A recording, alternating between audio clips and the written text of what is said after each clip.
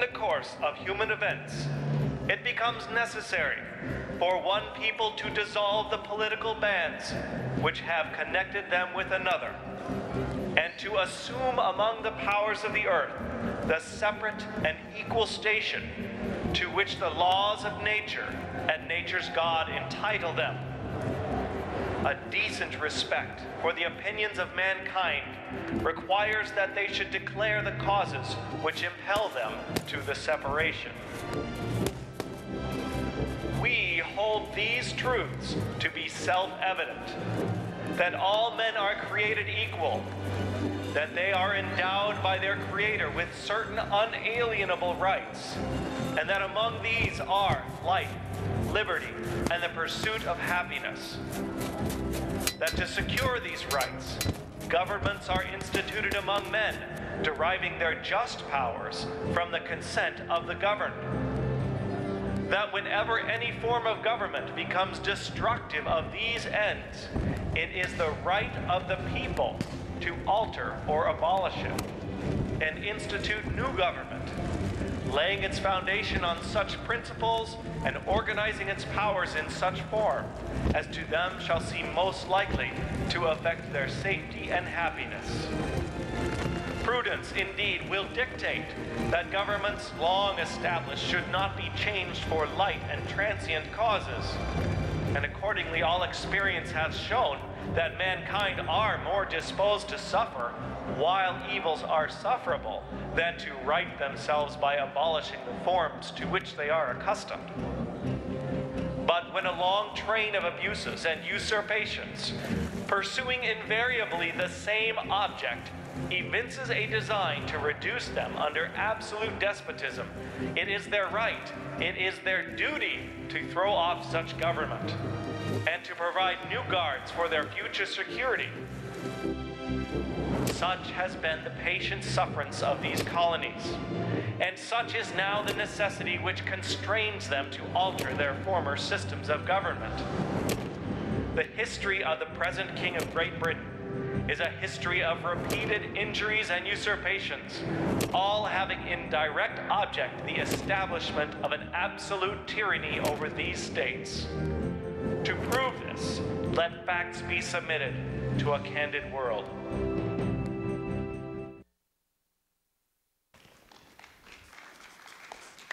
If you're going to clap, do it.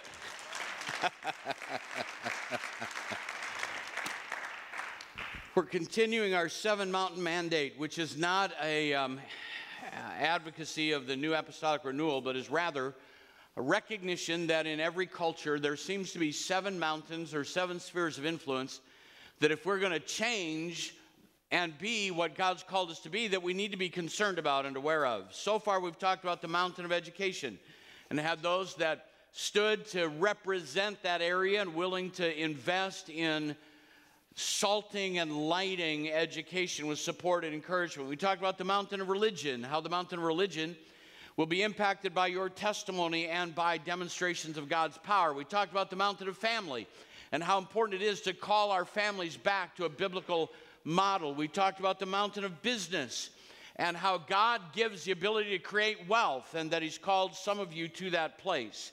And this morning, if you get nervous about mixing politics and religion, get ready to buckle in because you're going to have an Alka-Seltzer by the time I'm done this morning.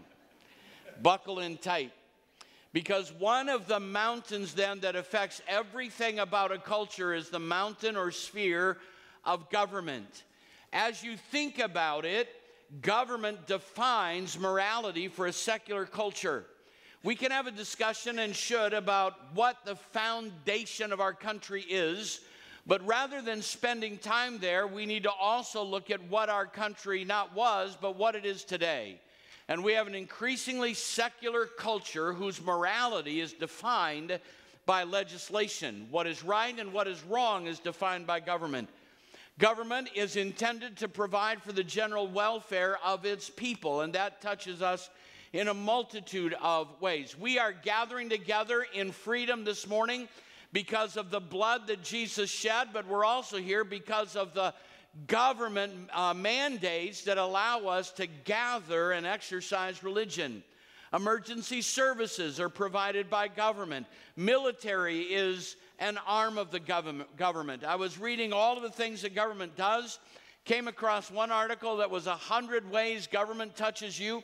I have one here that's 50 ways that government touches you. I'm not going to read it to you in its entirety, but think about just some of these things: Social Security, college loan program, U.S. Postal Service, Medicare, food stamps, organic foods, OSHA, the Federal Minimum Wage, Family Medical Leave Act, National Archives, Department of the Interior, bank regulations, copyright, patent laws, child restraint, packaging rules, public education. I could go on and on and on about how government touches every part of our lives. I was having a conversation with my wife, and I was sitting also later at my desk trying to sort this out, trying to think of a single area in our lives that's not touched by government. And I couldn't come up with one. You say, well, the government doesn't decide what I can buy. Yes, they do. What goes on the shelf, what you buy for clothes, what's available and how much you pay because of taxes and other legislation. Everything that I could think of is impacted in some way by government. Well, I have a right to raise my children the way I want. Oh, really? How long have you been in the parenting system and found out the legislations that affect you and that impact you? Everything we do. This may be one of the widest reaching mountains, and I do not believe that our government was founded on the concept of separating church and state, but rather protecting the rights of the church to conduct itself in any fashion that it desires without government interference. That's the doctrine that's behind what we call typically separation of church and state. I do not believe that any of the founding fathers wanted us to leave our religion in the parking lot when we engaged in the political process. And I will tell you that I do not believe that Scripture says politics and church should be separate. We've believed that lie, and because we've believed that lie, we've allowed those that we do not agree with decide what we will submit to and how we will live. And I'm calling you this morning that if we're going to change our culture, it's time for the church to say, we're not backing up and standing in a corner because you don't want us involved. We're walking in loud and bold because we have as much right to be here in this process as anybody else in the country. And it's time to take it out of the back room of politics and put it in the sanctuary of the church and say, as God anoints and calls, we're going to salt and light our political system by our involvement in it. Otherwise, you abdicate your right to those who disagree with you to impose on you things that you are opposed to. So I'm calling you this morning to stand up in the area of government. Now, let's do a little bit of a progression, a foundation before we get to the end of the message. And like I said, buckle in. We will have Pepto-Bismol at the door. Government, the concept of government is divinely ordained. Why does that matter? Because mankind didn't come up with the idea of human government. God came up with the idea of human government. And if God instituted the idea of human government, those who believe in God and are God-fearers should bring all of their conviction to the table, knowing that the initiation of human government began after God destroyed the world by a flood. Think about that, would you? Following God destroying the world by a flood, one of the safeguards that he instituted there at the beginning was human government. It's been cataloged that there are 7 dispensations of God dealing with mankind. I am not a dispensationalist who believes that one dispensation ends and another begins, but I am a dispensationalist in the sense of believing that at different times in human history, God dealt with mankind in different ways, and that those ways of dealing with mankind did not cease to exist, but layered as we approach what will be the final dispensation, the millennial kingdom, Jesus ruling and reigning on the earth for 1,000 years. The first dispensation, to give you a context of where we're headed, was called innocence. Do you remember the story of Adam and Eve in the garden? How many have heard that before? Adam and Eve in the garden. What happened there? They were without sin. They had no moral failure woven into their system, and God called them to be fruitful, multiply, subdue the earth, and called them to serve him in that garden. There was no fallen nature in them, but they were tempted, and in that temptation without a fallen nature, they succumbed, and the time of innocence ended when they were banished from the garden. Then we have a time that's called the time of conscience. The Bible talks about people doing whatever they would do. And the end of that period of conscience, people trying to respond to the inner voice of God in their own hearts, ended this way. The thoughts of every man's heart was only evil continually. And God decided that man had so perverted his creation that there was no redemption for them, and called a preacher of righteousness by the name of Noah. Noah and his wife and family built an ark to the saving of their household, and they were on the ark with 2 of every animal. Do you believe that really happened? Yes, I do. And it wouldn't be hard for me to prove to you that it could happen and that it did happen. And the flood covered the earth, and a new generation, a new group of people were released on the earth. And the first thing God did after innocence and conscience was to establish principles of human government, as if God were saying, in your innocence you failed, in my voice in your heart you failed, and I'm establishing a safeguard. What is that? That man will now be accountable to man, that rules will be established, that laws will be established, that guidelines will be established, and man is now authorized by God to hold mankind accountable. And here's the first precept in government that God gave Noah. Are you ready for this? Whoever sheds the blood of man, by man shall his blood be shed, for in the image of God, God has made man. That was the first line in the sand that God drew, the first precept that he established for the government of human beings.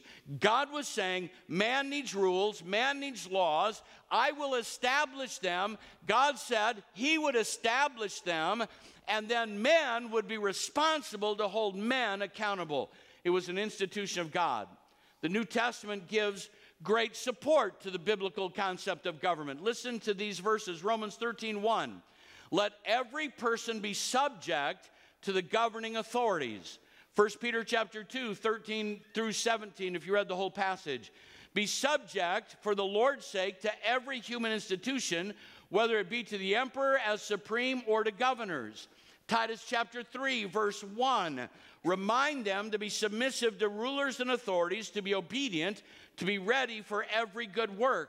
1 Timothy chapter 2, verses 1 to 3. First of all, then I urge that supplication, prayers, intercession, thanksgiving be made for all people, for kings and all who are in high position. The Old Testament, Psalm chapter 22, verse 28. For kingship belongs to the Lord, and he rules over the nations. Luke 20:25. He said to them, render to Caesar the things that are Caesar's, and to God the things that are God. And then this verse in Proverbs chapter 29, when the righteous increase, the people rejoice, but when the wicked rule, people groan. So I'm saying to you this morning, if you want to separate politics and faith, if you want to remove the discussion of politics from the church, there are a number of verses you need to black mark out of your Bible. But if you're going to be a Bible-believing, Bible-embracing, Bible-following child of God, you're going to deal with the things God deals with, and God deals with the issue of government. The relationship between God and government is vitally important in God's economy. Nations that rejected him were judged. Look at the nation of Israel. His chosen people were judged when they walked away from his precepts. Other nations in the Old Testament were judged when they walked away from his precepts. You say, why doesn't that happen today? Because we're living in a New Testament era where God deals with the hearts of men rather than the government of nations. But if the hearts of men are right, then we'll live in a place where righteousness will exalt a nation. Who decides that? God decides that. Again, was the U.S. built on Christian foundations? We can argue that all day long, but you cannot, with a straight face and a clean heart, tell me that there was no influence or religious influence on the founding of our nation. You can rewrite history. but they were men of faith. We may not have agreed with all of their doctrine, but they were men of faith who believed in God. Government, excuse me, government needs to be redeemed. Government needs to be redeemed. What does that mean?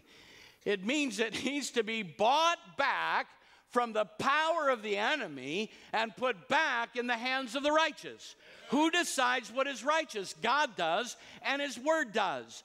And you are not, hear me this morning, you are not out of line to bring your faith convictions into the sphere of government. You're out of line if you don't. If you believe in a God and love a God who created government, then you need to care and love about the government you serve under and understand its implications on your life. I'm not suggesting this morning that we dictate religious faith to the nation. That is not what I'm saying. But somebody is going to decide what's right and wrong. Somebody's going to decide how we do business. Somebody's going to decide what freedom we have to send missionaries. Someone's going to decide whether marijuana is legal or not. Somebody's going to decide those things. And it ought to be people of faith. Is there anyone in the house this morning? It ought to be people of faith. It will continue until this day. Do you know how government's going to end? It's going to end this way. Revelation chapter 19, verse 15. And out of his, Jesus' mouth, goes a sharp sword, that with it he should smite the nations. And he shall rule them with a rod of iron, and he treadeth the winepress of the fierceness and wrath of Almighty God. And he has on his vesture and on his thigh a name written, King of Kings and Lord of Lords. What will be the final fulfillment or culmination of human government? It will be when Jesus Christ, the Son of God, Alpha and Omega, beginning and the end, takes the throne of the planet and rules and reigns over this earth for 1,000 years. That's the goal. We need to influence between here and there. Oh, I can feel it already. Some of you are frustrated, you're hurting, and this makes you uncomfortable. But don't ever forget, I feel like I have a calling from God to afflict the comfortable. So, stay with me for a little while longer. All right, now, on the other side of the coin, are you ready? How many are still buckled in? Because this next part is going to get really tough. And this is the part where whatever I say will be used against me. You need to listen carefully. How many of you have 2 ears that are currently working? And how many of you have a brain that is functioning? Okay. Did I lose a few of you over here? Is that what happened? Don't point at someone. I was asking you as a personal declaration, not an evaluation of your neighbor. Are you ready? Is everybody ready? This is making me, I'm really nervous right now. Government is established by God. Forms of government are not divinely ordained. Oh. Do you know what that means?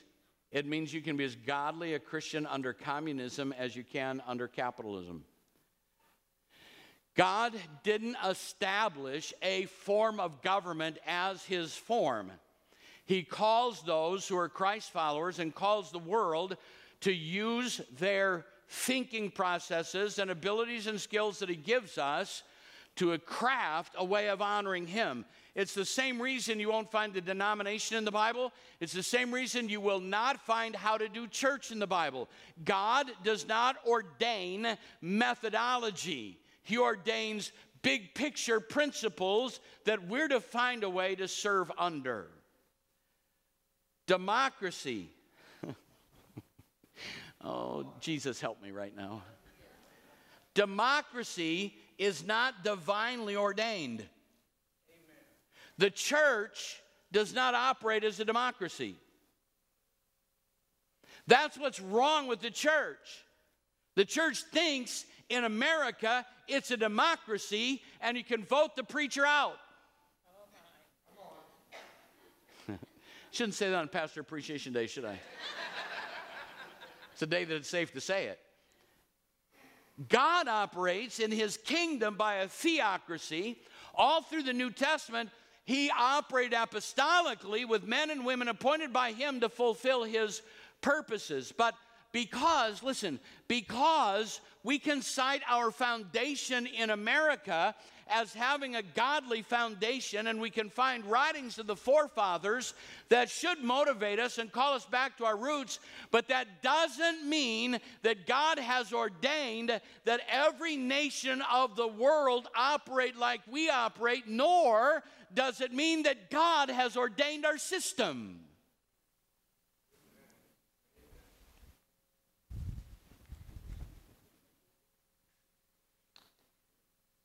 Part of the problem is we think we're a democracy. I've heard people say that the United States is a democracy. We are not a democracy. The best way to describe us isn't as a democracy, but as a representative democracy. What does that mean? There are very few things that require a direct vote of the people. In local law, on monetary issues, often there'll be a direct vote of the people. But what we by and large do, particularly on the national level, on the state level, and on the local level, is we elect people to represent our viewpoints. We elect representatives. That means, church, you've got to hear me this morning, that one of the most important things we can do is to be what we've been accused of. The church has been accused of, in a snide way, of being values voters. And I've championed that from the top. I've championed that from the beginning. I don't vote a party, I vote my values, and I will support the party that most closely aligns with what my biblical values are. I do not support abortion. I do not support the oppression of the poor. I can go on a list of things that I do not do and say to you that we need to elect people who represent what we believe. It's a representative form of government. And coupled with that, we are a representative democracy. We're also a constitutional democracy, which means we have a governing document that should affect us in how we do business as a nation. And I hate to bring this up right now, but the Supreme Court is not supposed to write law, they're to adjudicate law. The executive branch isn't to write law, they're to execute law. And the legislative branch is where the working out of law should happen. But you can look around and see how confused we are and how much chaos goes on when the division of powers is eroded in such fashion. And it's time for us to stand up and say, we know who we are, and we're going to elect people who will honor where we've been, and then will represent and honor what we believe to be the faith principles that, yes, made this nation strong, and yes, are still viable today, and yes, as long as I have a voice, I'm going to still call for legislation that reflects biblical righteousness, because that's what we've been called to do. Here's why you have to understand that the form of government is not divinely ordained. If the form of government were divinely ordained, then the only place Christianity could truly prosper would be in a constitutional or representative democracy. It can flourish anywhere in the world. Do you know that when Idi Amin in Uganda many years ago tried to destroy the church, when he was removed from power, there was a church underground that was stronger than it had ever been? Do you know when the Iron Curtain was lifted in Russia, what we found? That when religion was supposed to be pushed to the side and squashed, there were believers underground that were stronger than they'd ever been. God is not limited by a form of government. He's not limited by human power. Anywhere that the Spirit of God can go, the church will be strong. And wherever He builds His church, the gates of hell will not prevail against it. And we need to understand that the work of God is not subject to government, but government should be subject to the principles of God. And I'll fight for that premise. God can work in any governmental structure. So then, I haven't got to the nervous part yet. The New Testament nor the Old Testament condemns slavery.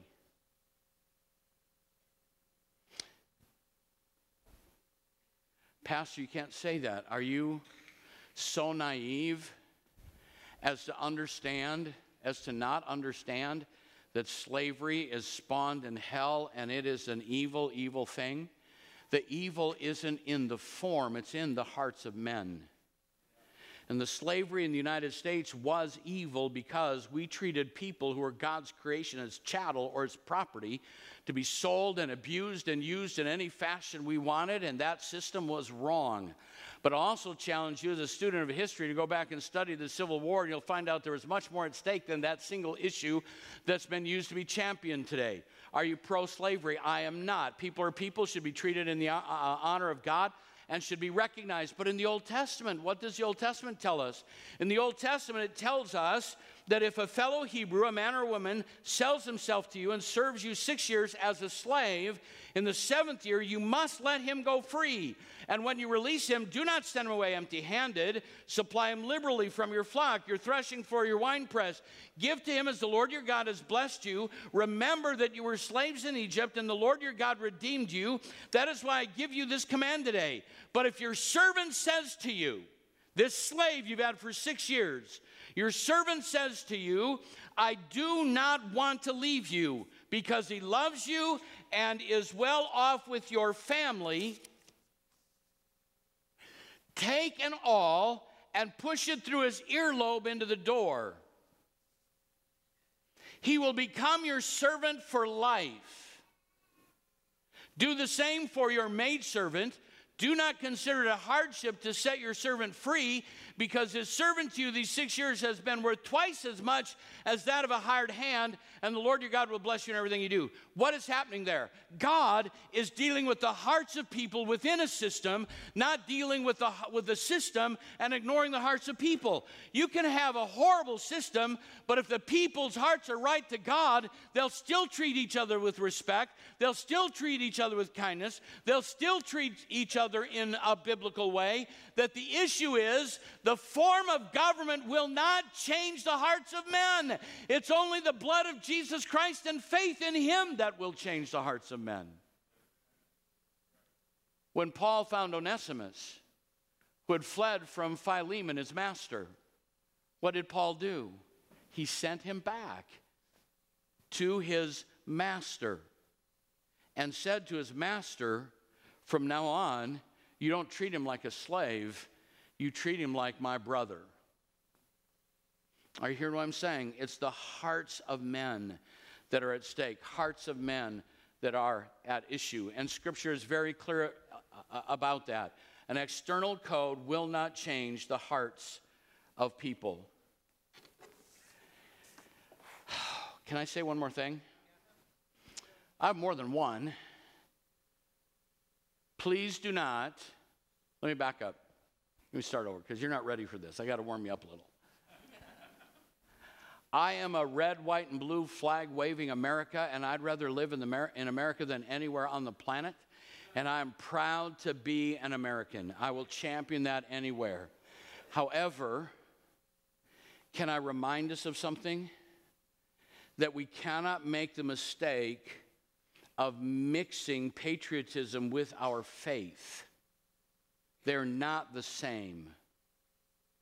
I do believe that people of faith have the right to be patriotic, and I think if you are unpatriotic in the truest sense of the treasonous term, then you're not a Christ follower, because you'll respect government and governmental institutions.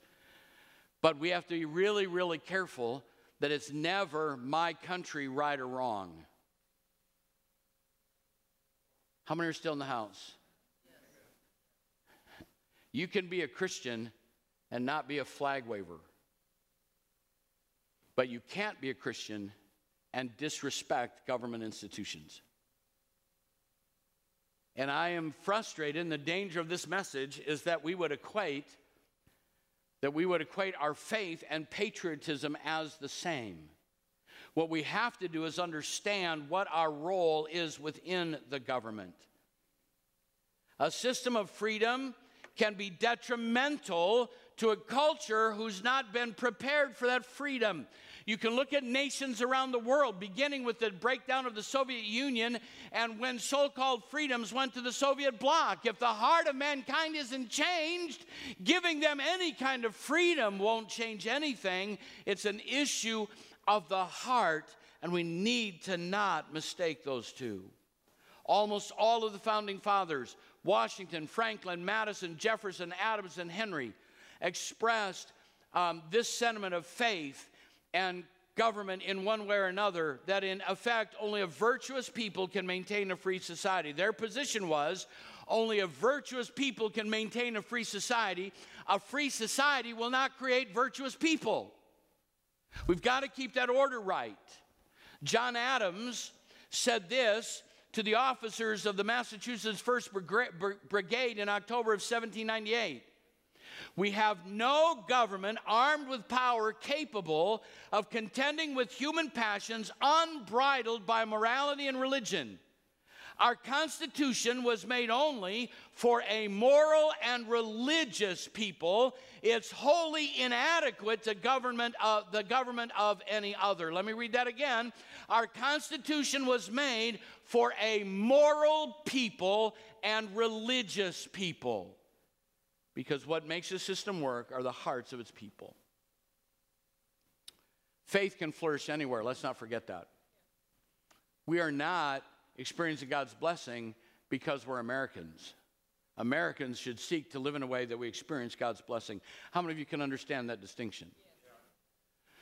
So then, now that was all introduction. The heart of the message. Our form of government invites broad-based participation. You can say, no, they don't. They push us out. No. Our form of government invites broad-based participation. You are the salt of the earth, but if the salt loses its saltiness, how can it be made salty again? It is no longer good for anything except to be thrown out and trampled by men. You are the light of the world. The city set on a hill cannot be hidden.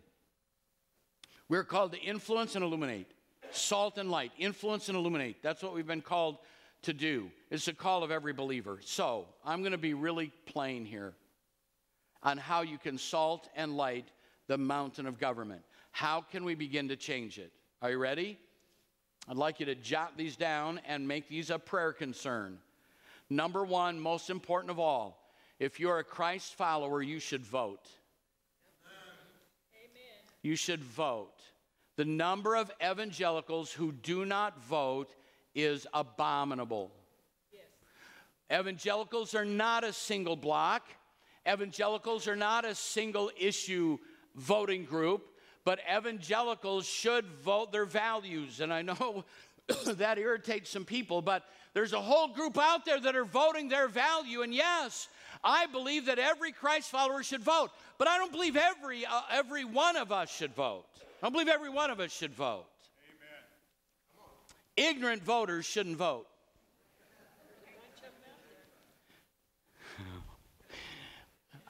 This is going to get deep here. I'm going to roll up my pant legs. CNN voters shouldn't vote. MSNBC voters shouldn't vote.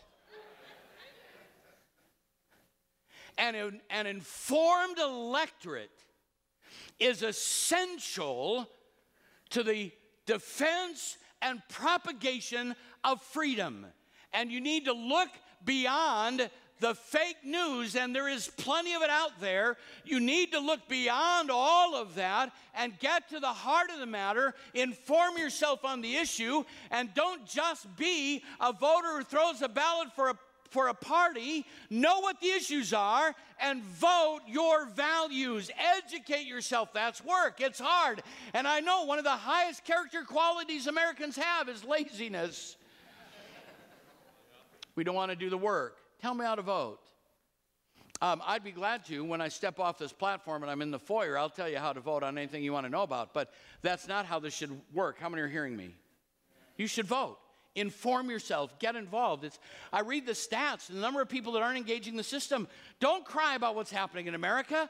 Don't sing the sad song. Don't complain. Don't say anything about the condition of our nation if you don't have enough gumption to inform yourself and cast a ballot.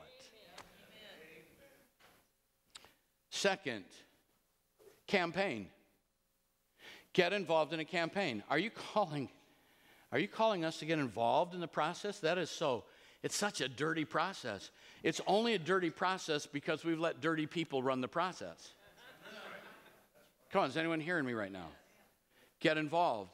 I've been involved in political processes, and you shall not surely die. You don't have to backslide. You don't have to, but who is going to run the processes if we don't get engaged? The first time, some of you will remember this, the first time that I got involved in any kind of a political campaign, and I am embarrassed to say this, but was when Pat Robertson ran for president. How many remember that? Anybody old enough to remember that? And he had it figured out if we had this many voters, this many at the primaries, this many at caucuses, he would win the election, all that went with that. And I got involved as I went to the county and I did a number of things, but said things along the way that I found out from the established Republican Party were not appropriate for me to say, but I was young enough that I did not know and I did not care, and I said them anyway. And there needs to be the voice of the believer in the campaign. Yes. Let me give you a reverse example. Greg Baker at the Family Leader has become a good friend of mine. Greg Baker joined the campaign of Bob Vander Plaats running for governor. When Greg Baker joined the campaign for Vander Plaats, he was not a Christ follower. Are you with me? He was not a Christ follower. But he wanted to attach himself to a campaign that would win. And so he joined the campaign. Here's the other piece. The Vander Plaats campaign didn't query him as to his religious faith. They needed workers. He got involved. And his story is this. I was on the liberal side of every moral issue. I was not a believer. But I began to work in this campaign. And I heard their testimonies. And I saw their lifestyle. I watched how they behaved. I heard what they believed. I listened to Vander Plaats' testimony.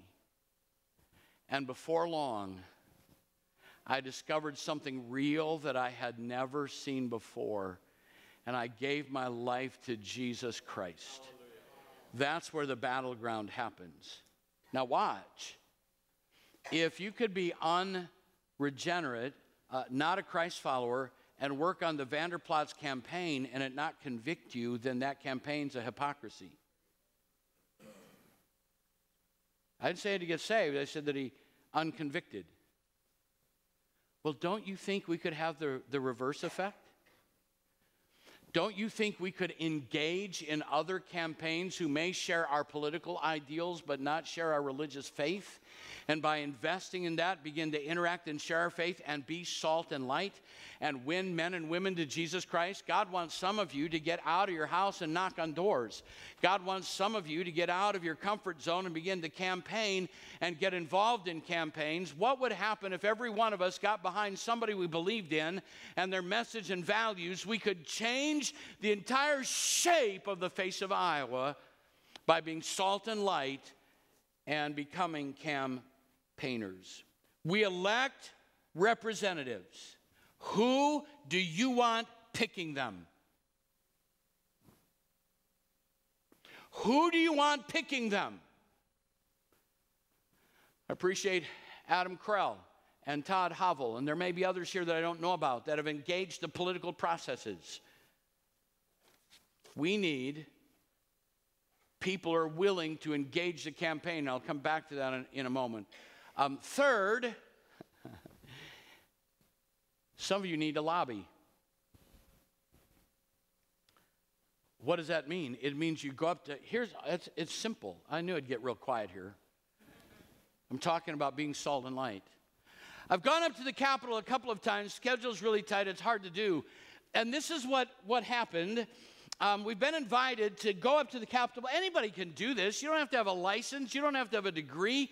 You just have to be able to speak with limited intelligence and walk around and talk to people. That's all you've got to do. Somebody's influencing them. Someone is talking to them. Someone is pushing them. And I went up to the Capitol, and every one of the representatives that I had, at least I thought a right to talk to, refused to come out and see me. They were busy, but there were others in the hallway that I could talk to, that I could pray with, that I could hear their story, that I could say, I'm glad for where you stand. I'm glad for what you're about. There's a Christian community praying for you and believing in your behalf. And I didn't find one of them that was offended by my religious talk in the Capitol building. They're open to that. Where is the church? Where is the church? Some of us need to be up there letting our faith be heard. Now, when we had the discussion about person, I think it wasn't personhood, it was, what was it? Fetal heart bill. I was amazed at how many people showed up for that. And we're standing in there, this mixed company in this room, wall to wall, and someone begins to lead a song about, come, Holy Spirit, the Holy Spirit, come fill this place. And we're all singing that. What would happen? What would happen if there are a group of believers that were up there when there's not an issue that trips their trigger? And we're singing in the hallways, and we're praying the favor of God over the place. It's not hard to do. It doesn't cost you anything. You can hand them cards. A number of things that you can do. We need to engage in the lobbying process. Yes, some of you, God's going to put a call on your heart to go up to the Capitol and just pray. We're not there to fight. We're there to pray. Berean as a church at one time, and I understand it, and I would have fought too. Fought with this city over the sign. But after we won that battle, then we had to regain a relationship. And we have a great relationship. But I wish I could tell you some of the things that are being planned to team with the city for 2019. I'm so excited about some things we get to do because we want them to know we're not just here to fight. We're here to support and encourage and stand with you. We're praying for you. You're in a tough place. Listen, one of the most difficult places to serve is in the legislature when you're there away from your family and away from what you're familiar with. The church needs to be there. I will build my church and the gates of hell will not prevail against it. God wants some of you to lobby. Just to lobby. It's not hard to do. And fifth, we need more of you to run for office. So I mentioned Adam Krell and Todd Havel, and there may be others. Oh. It's not for everybody. Because if God would untie my hands and tell me it's okay, my campaign would start tomorrow. I don't know what I'd run for, but I'd run for something just because I'd love to debate some of those people. I'd like them to know there's another voice that needs to be heard. And I have prayed about it sincerely, and God's not released me from that. He doesn't want me in a political place. He wants me right here. And I'm telling you that's not for everybody. Have you ever heard a Christian call a talk show and wish that they hadn't told anybody they were a Christian? Anybody know what I'm talking about? They sound so silly. But there are those that God will call that will raise up, and I want to champion that. I want anyone from Berean to know that we will pray for those that run for office. We will stand with them. We will encourage them. And let's get people of faith into the elected offices of our land and watch how the landscape changes. And this isn't about turning the nation into a theocracy. It's about being in a representative form of government where we are invited to participate and we sit back and complain. Let's quit criticizing and complaining. Let's get off the pew and out out on the neighborhoods and knock on doors, and let's influence our world for the King by engaging the process and sanctifying what has become in some circles a very slimy business. You say, well, I can't run clean and win. I'm not calling you to win. I'm not asking you to win. I'm asking you to run. Let the voice be heard. The Bible says in 1 Timothy chapter 3, verse 1, here's a trustworthy saying, if anyone sets his heart on being an overseer, he desires a noble task. Now, I know that that's talking about overseers in the church, but let's take the broad picture. Anyone who sets his heart on being an overseer, God is saying that if you are a true Christ follower with a right heart, and you want to rule over people, or lead would be a better word, oversee people, you're desiring something God desires for you. Are you hearing me? We have this idea, well, I'm just a lowly Christian, and I'm going to sit at home and read my daily promise verse, and I'll pray because I don't want to exalt myself. I don't want to be out in the forefront. I don't want anybody looking at me. Oh, now wait a minute. The Bible says you're supposed to want people to look at you. It says you're supposed to want people to look at you. Let them see your good works, that they may glorify your Father which is in heaven. And if you desire to be an overseer as a child of God, He wants you to be an overseer. You desire a good thing. He is saying that He's putting His blessing on Christ's followers who want to achieve offices of oversight in our country. I don't know how much clearer a call from God you can hear. Pastor Nathan, would you come? I don't know what you're going to play. Star Spangled Banner or something. I don't know.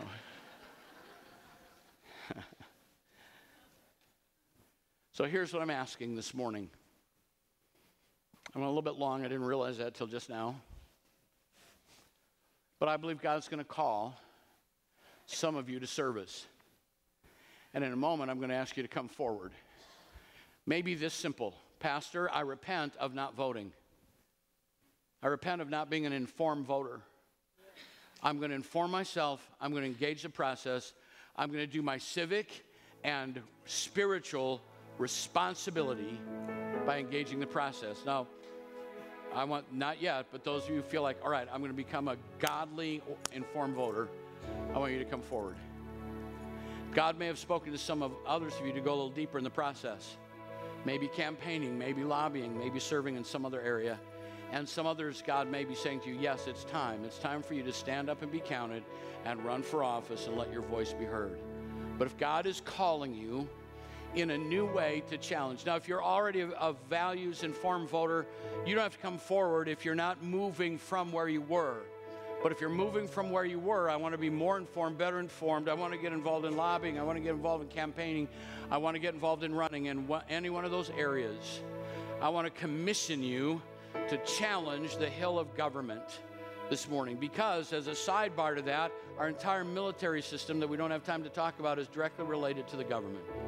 And our safety within our borders is directly related to the government. If God's calling you to challenge the hill, I want you to stand up and come down here in the front. Go to the front of the North Chapel in your balcony. Come down and join us out here. Anybody, God's speaking to you about greater involvement in politics, in government. Surely there's somebody. Surely there's somebody. Don't make this for naught this morning. Come join me up here. Just talking to you. Could be just a better voter. It could be serving. It could be running. Another call, another capacity. I want you to come forward, whatever that would mean. Whatever that would mean for you, I want you to come forward. Anyone else? I want you to come forward. I just want to pray for you. I want to pray for you. I'm going to pray that God gets a hold of some more of your hearts. And if this made you uncomfortable this morning, I'm not a bit sorry. Yeah, come on over this way. Come on over, get us all together here. All right, now I'm going to ask for those of you that will pray for these who have come forward to everyone to stand, and those of you, I want you to come and lay hands on these who have come forward, would you? Just come this way, Need a bunch of you to come down here. It doesn't cost you a dime. Just come down, lay hands on someone as I pray for them. Would you do that? Let's gather this way.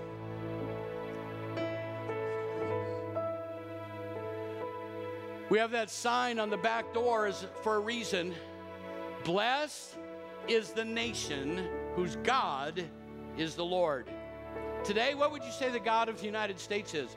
Money, power, perversion. What would you say is our God? Blessed is the nation whose God is the Lord. We've been invited to do that. Our form invites us to do that. People don't, but the form does. Let's respond. Would you stretch your hand? Those of you out there, stretch your hand this way. Dear Jesus, thank you for your love for us. You've placed us in a place where the door is wide open for us to influence governmental processes that affect every part of our life. God, I pray that the voice of your Spirit in the hearts of those who have come forward would become a roar, would become a shout. And God, that you'd speak to all of us about engaging the process as your word calls us to. I believe, God, that out of here could come senators and representatives on national and state levels. National offices are all here in embryonic form if we'll respond to you and walk with you. And I confess that under your anointing in Jesus' name. In Jesus' name. And everyone who agrees with me said, amen, amen, amen. Give Jesus a hand if you love him this morning.